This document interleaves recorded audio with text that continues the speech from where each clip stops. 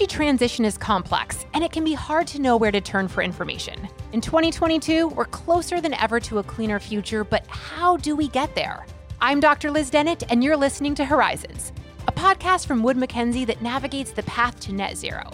If you're a leader, a decision maker, or someone who has a stake in the future of energy and natural resources, then this is the show for you. Join us right here for insights, bold forecasts, and new perspectives. Welcome to the first Horizons episode of 2022. It's a new year, but it's business as usual on the podcast. Coming up, I'm joined by Monique Motti, environmental changemaker and climate consultant, and Peter Martin, director of macroeconomics at Wood Mackenzie. And together, we're going to analyze the economic impact of accelerating the energy transition. If we are going to limit global heating to 1.5 degrees C above pre-industrial levels, we need to speed things up. We have the means, the motive, and the opportunity to do so. Economically, it's going to mean short-term pain for long-term gain. Increasing the speed of our transition to renewables by 2050 is going to result in a hit to global GDP, with low-income economies and hydrocarbon producers suffering bigger losses than developed economies.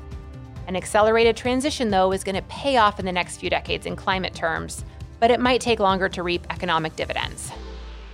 So with that, it's truly my pleasure to introduce two dynamic guests who are going to help us understand the economic trade-offs of accelerating the energy transition.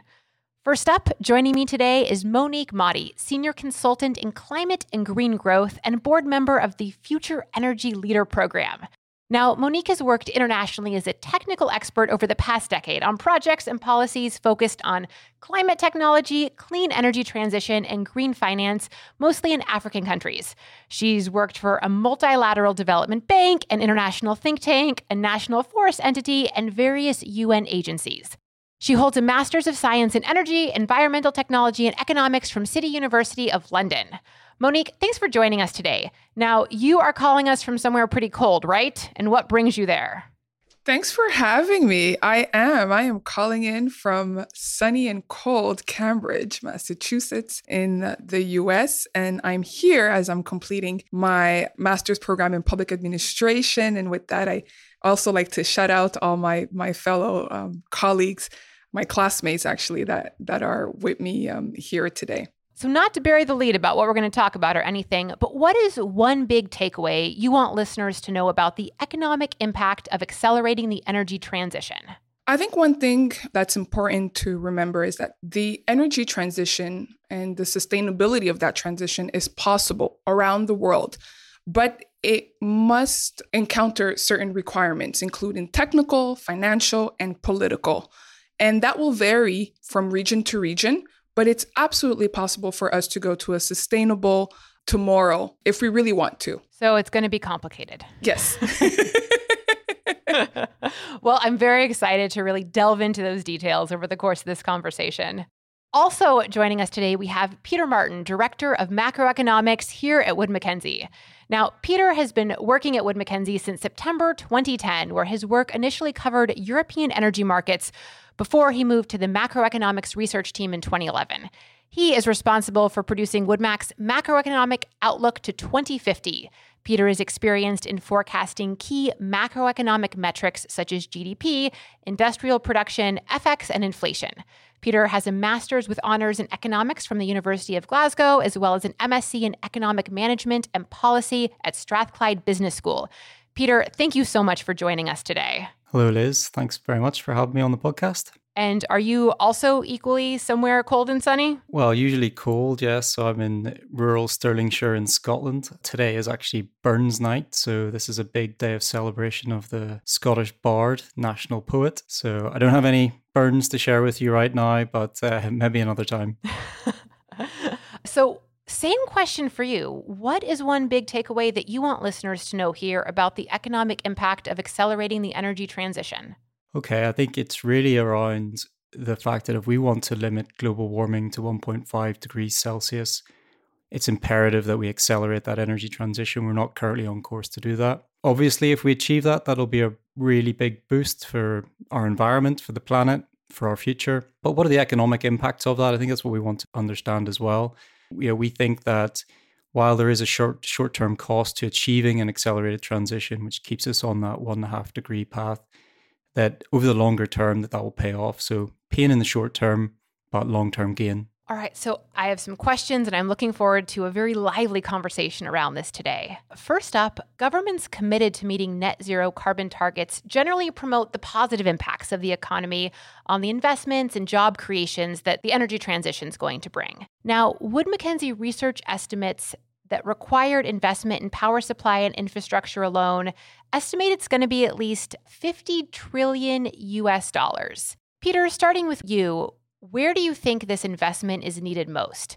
Is it across the board, from grids to storage, everything in between, or are there certain areas where that investment is really, really needed? Yeah, the 50 trillion US dollars estimate of investment into the transition, that comes from our Wood Mackenzie's Energy Transition Service. So they forecast what our base case is and what's required to get to our base case, which is a 2.5 degree warming world. So they estimate that to get to 1.5 degrees, we would require this 50 trillion US dollar investment globally. That's both on public investment and private investment. And it's roughly split 50-50 between investments into new power capacity. So solar PV, wind, hydrogen, so new sources of low carbon, clean energy. And then the other half of that roughly into infrastructure networks and other things associated in order to support new energy systems.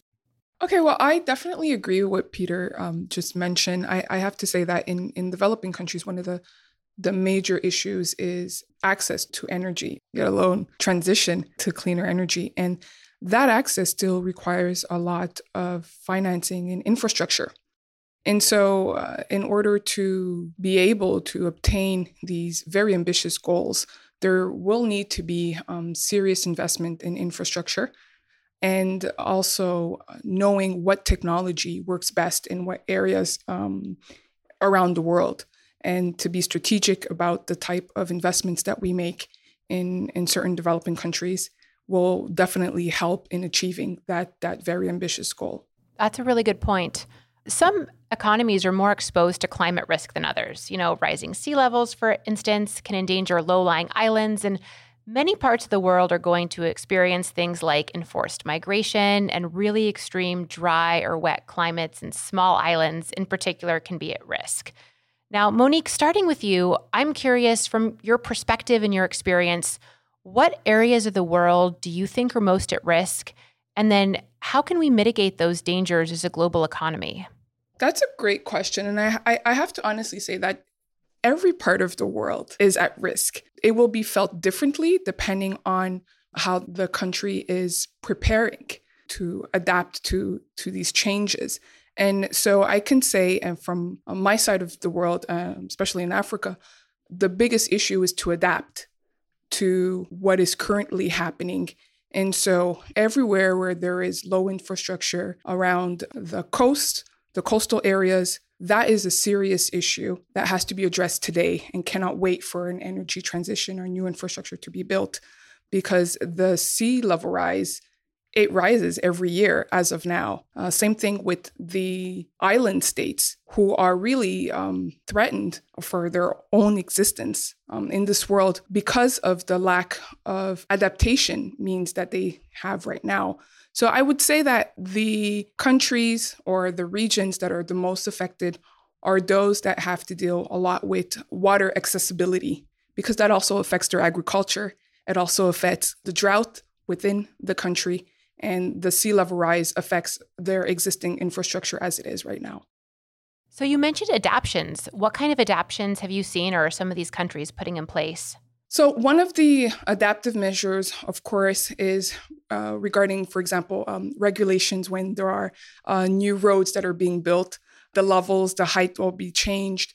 There are also some regulations in terms of tree planting, for example, enforcing that, making it mandatory to do so, because we know the effect of that type of natural block, if you'd like, to these natural disasters. These are small policy and regulatory measures that can be taken by municipal local, regional governments, but they do have really important impact on the ground. So those are the small things that can be done without major financing. But of course, that won't be sustainable because of just the level and the intensity of the change in climate. And that's why the level of investment in infrastructure is very important to be able to make these changes sustainable. Yeah.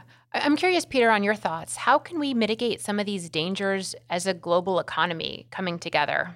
Yeah, I think the point Monique made was pretty on point, is that this climate warming effect is happening right now, and already countries across the world are spending tens of billions every year trying to adapt to that, so those adaptation costs. And if we don't do anything about that, that's going to escalate to hundreds of billions relatively soon.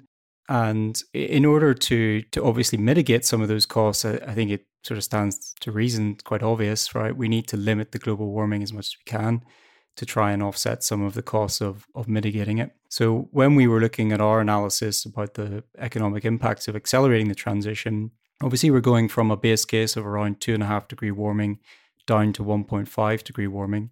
So all those countries that are highly vulnerable to climate change and the various risks that we can mention, they are obviously going to see a benefit from lowering that. So on one side, you get this benefit, but the cost of making that happen, the mitigation measures that are put in place in order to keep global temperatures to 1.5 degrees have an offsetting cost to that. So whenever we went through, when we're looking at that, what that benefit actually is to those economies, we score all the economies across the world based on their vulnerability to climate change. And what came out from that is that we have mostly countries in Southeast Asia or small island states, India, Bangladesh, parts of Africa, all extremely vulnerable to climate change. So if we manage to limit that, they will be some of the economies that see the biggest boom or the biggest benefit. But of course, when we think about things like small island states, their ability to actually contribute to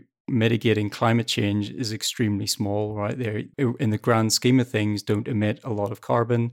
Therefore, their actual contribution to the overall global problem is very minimal, but they are very exposed to the effects. So they really rely on a collective action by governments, institutions, bodies across the world to get behind trying to accelerate the transition. Absolutely. So I want to dive a little bit more into those numbers and then come back to some of these countries.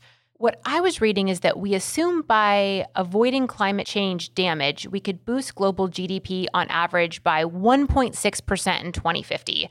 At the same time, however, the actions required to successfully mitigate global warming to 1.5 degrees C could knock 3.6% off GDP in 2050. So what are the actions that would result in that net decrease of GDP? What's actually driving that? Okay, so those are all the actions that are taken in order to accelerate the transition. So those can be direct actions like taxation on high carbon activities, or subsidizing low carbon or transition consumption, or they could be public investment, green stimulus, all those kind of direct things. Given that to successfully accelerate transition and keep global warming to 1.5 degrees, it requires a huge amount of front-loaded action.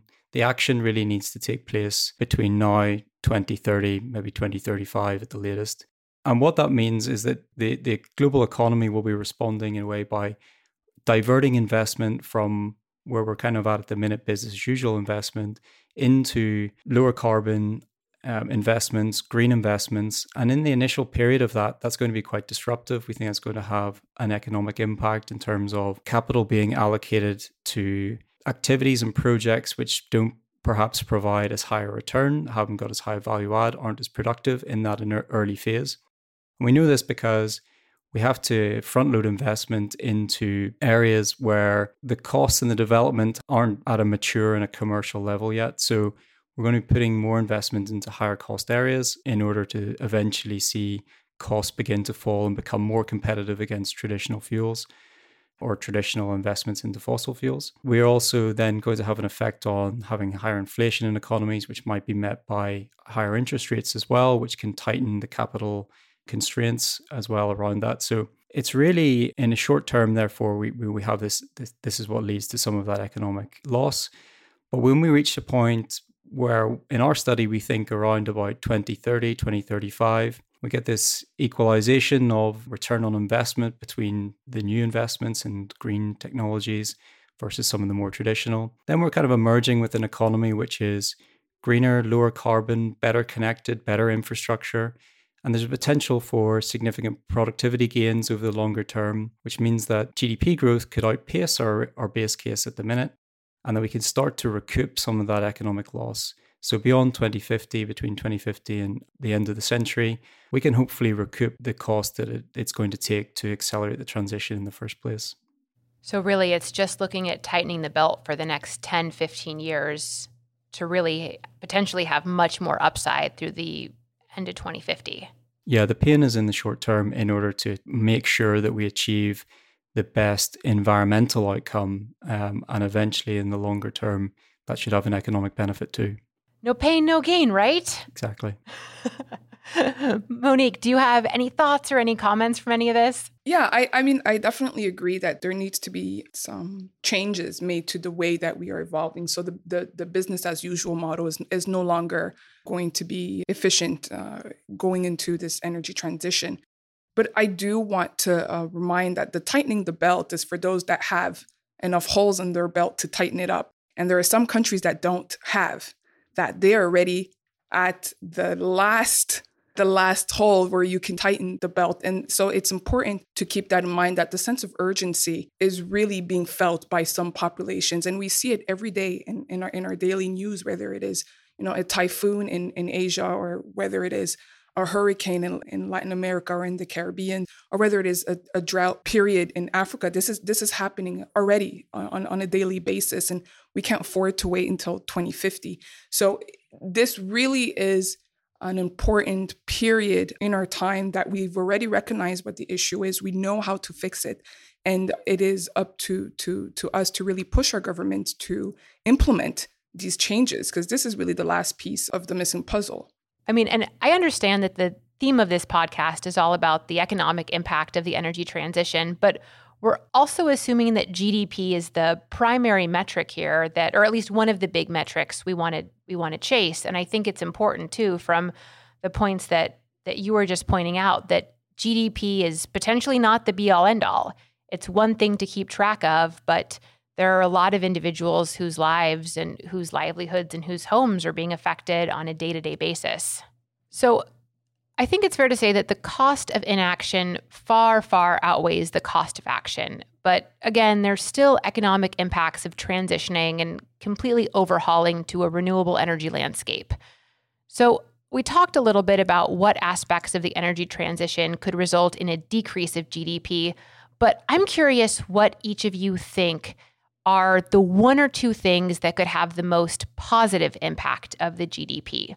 What are those one or two levers that might result in the most positive impact?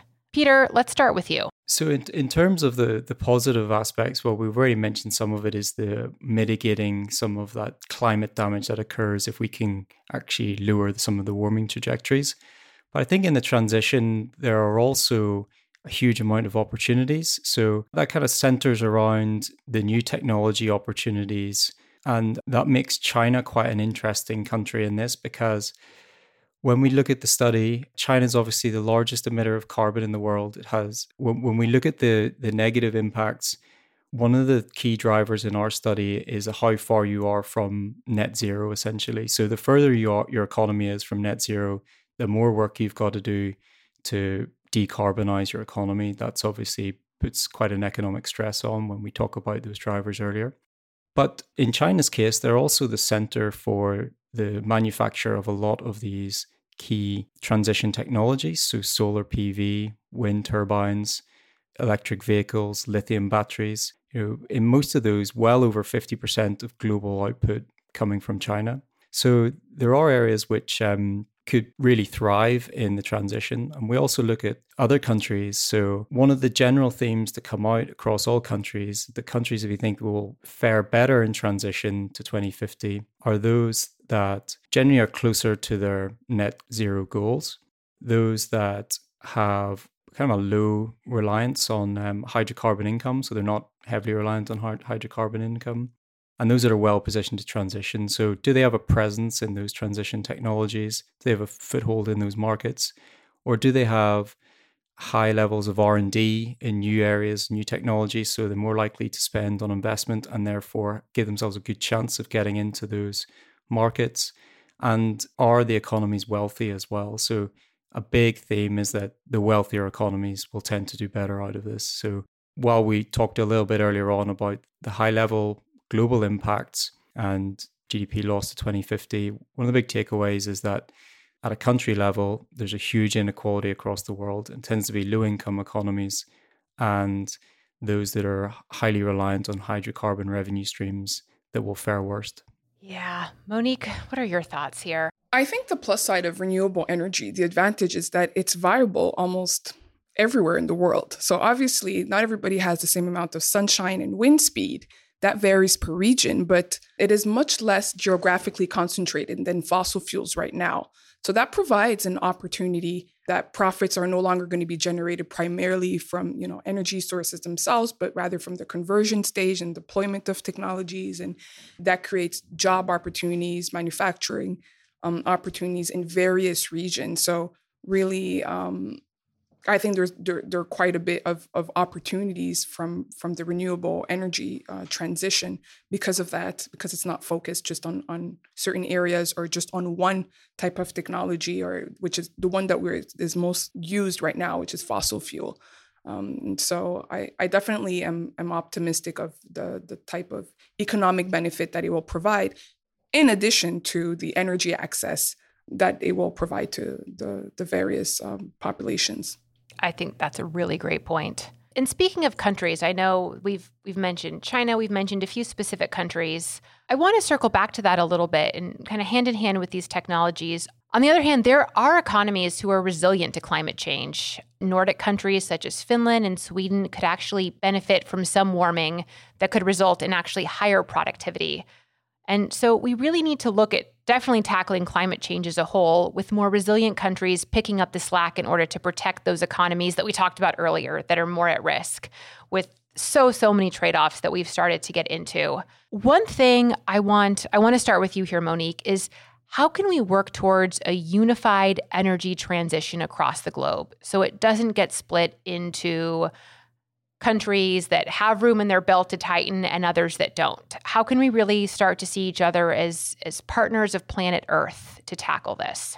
I think the one thing that's important is to honor some of the big goals that we collectively have agreed needs to happen to have a more sustainable world. That includes honoring our promises towards the Sustainable Development Goals, which tackles various aspects of climate change, and also towards respecting the Paris Agreement, which was signed collectively by developing countries and everybody that is part of that convention. So I think that one way to be unified is by respecting these conventions and these policies that we already all agreed are important. That will help unified action and a fair technology transfer as well as financial transfer, because that's really the core of the issue, is who's willing to pay for this transition. And not everybody feels that there is equity in the way that this finance is being distributed.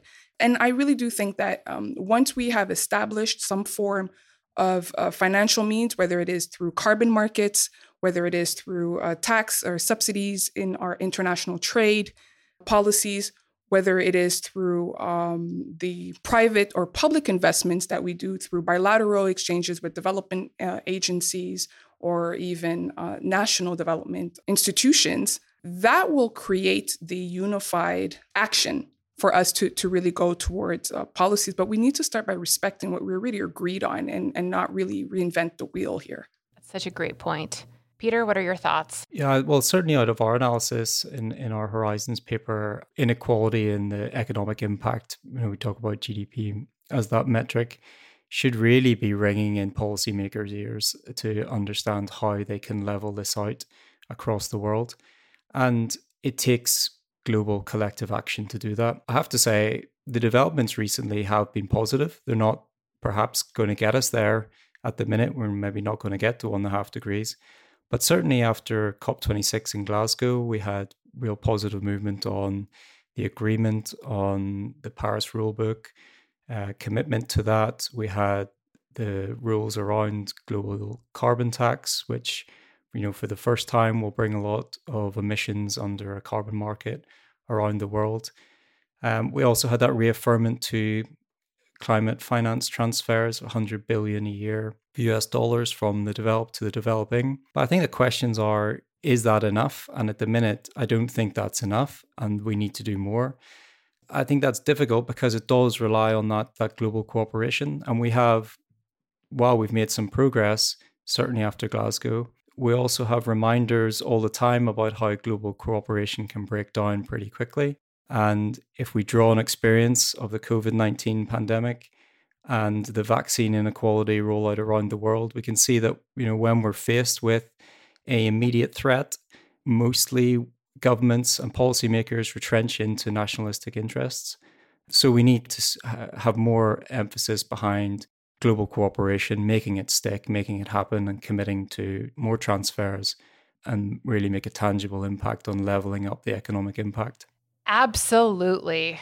I feel like I just want to clap loudly, but for all the listeners out there, I don't want to hurt your ears. I think those are both very, very good points.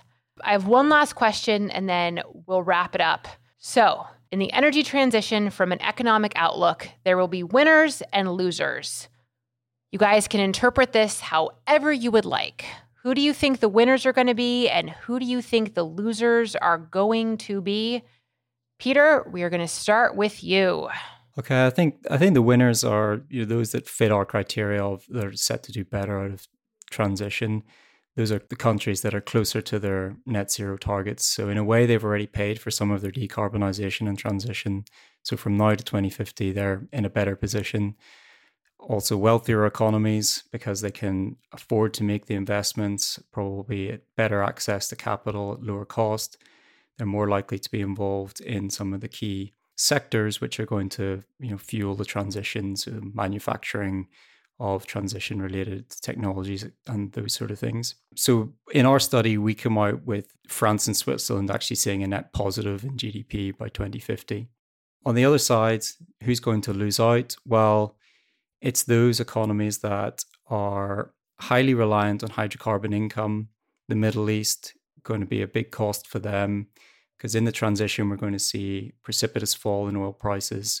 And while in the Middle East, they have some of the most advantaged oil assets in the world, and they will probably actually hold on or gain market share in the remaining oil demand that's required, even under the accelerated transition. Their economies are going to struggle under that collapse in government revenue, or that hit to government revenue. So Iraq comes out as taking the biggest hit because 95% of its government revenue comes from hydrocarbon income.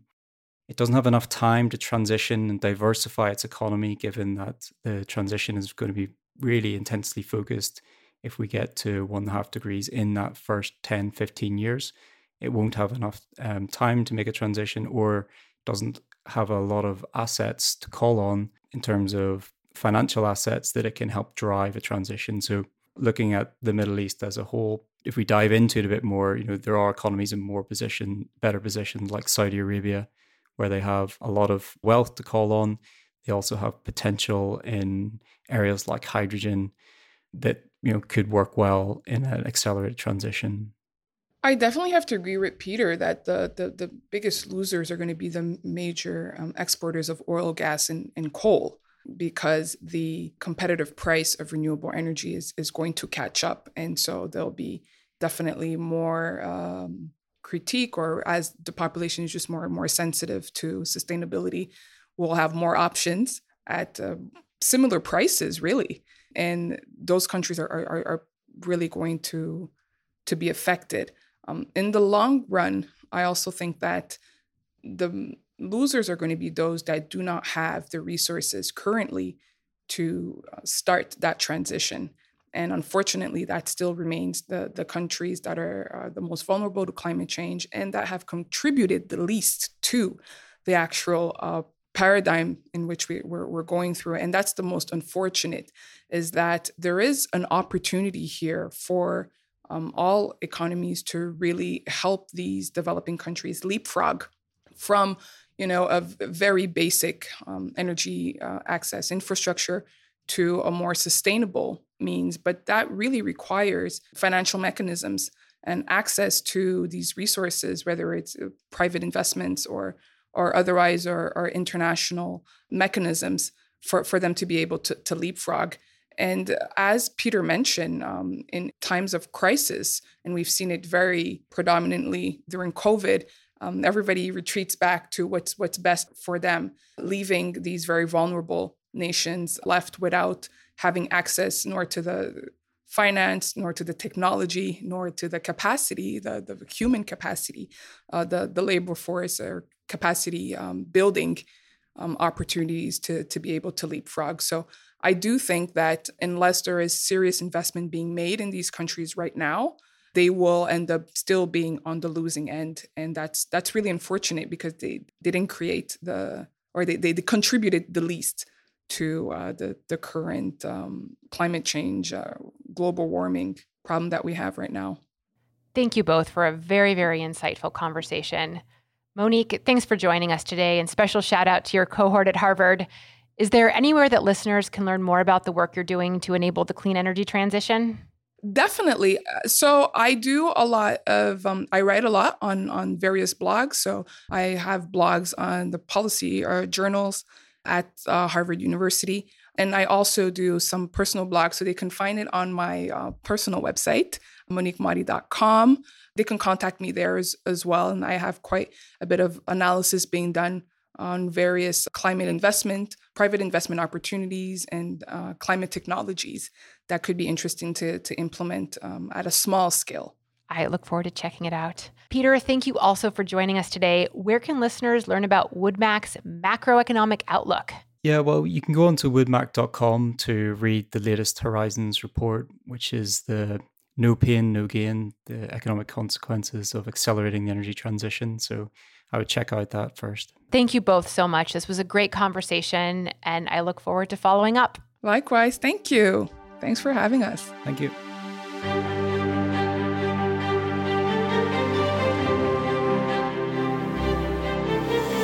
I'm Dr. Liz Dennett, and thank you for joining us on the Horizons podcast.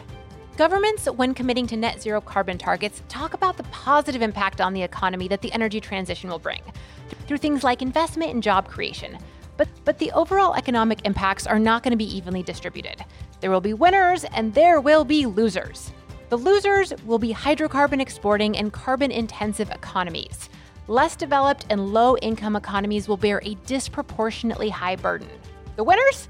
Economies that are already close to net zero targets.